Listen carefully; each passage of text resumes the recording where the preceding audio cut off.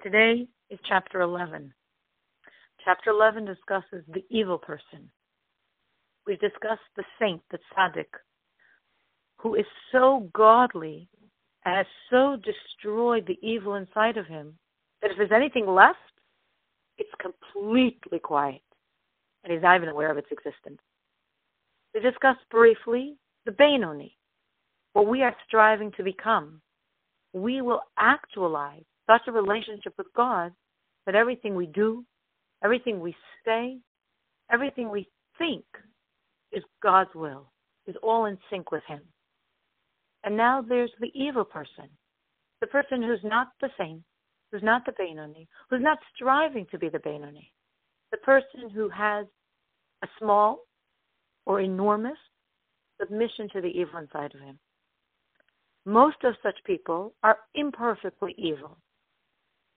Within imperfect evil, it can range from a person so holy that he almost never sins, with very slight sins, only in one garment of soul, either thought or speech or deed, never more than one, and he immediately does a complete repentance.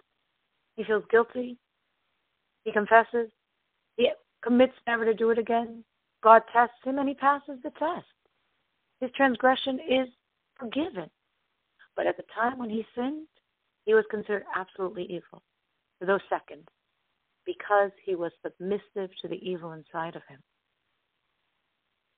On the other end of the spectrum, there can be someone who sins all day long with very severe transgressions in all aspects of self, thought, speech, deed.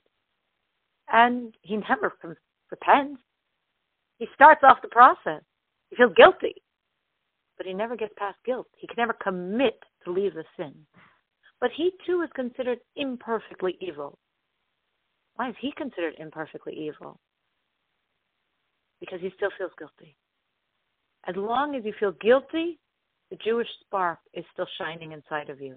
A Jew should never be comfortable sinning. Sinning is an awkward, strange, alien space. It should never feel right for us.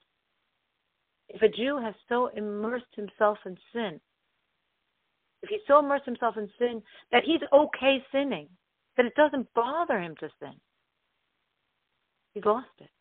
He's lost it to such a degree that his godly soul has left his body because it can't be in such a filthy container. The godly soul is intact. It wasn't harmed, but it can't be there because he's lost being Jewish. He's okay transgressing God's will.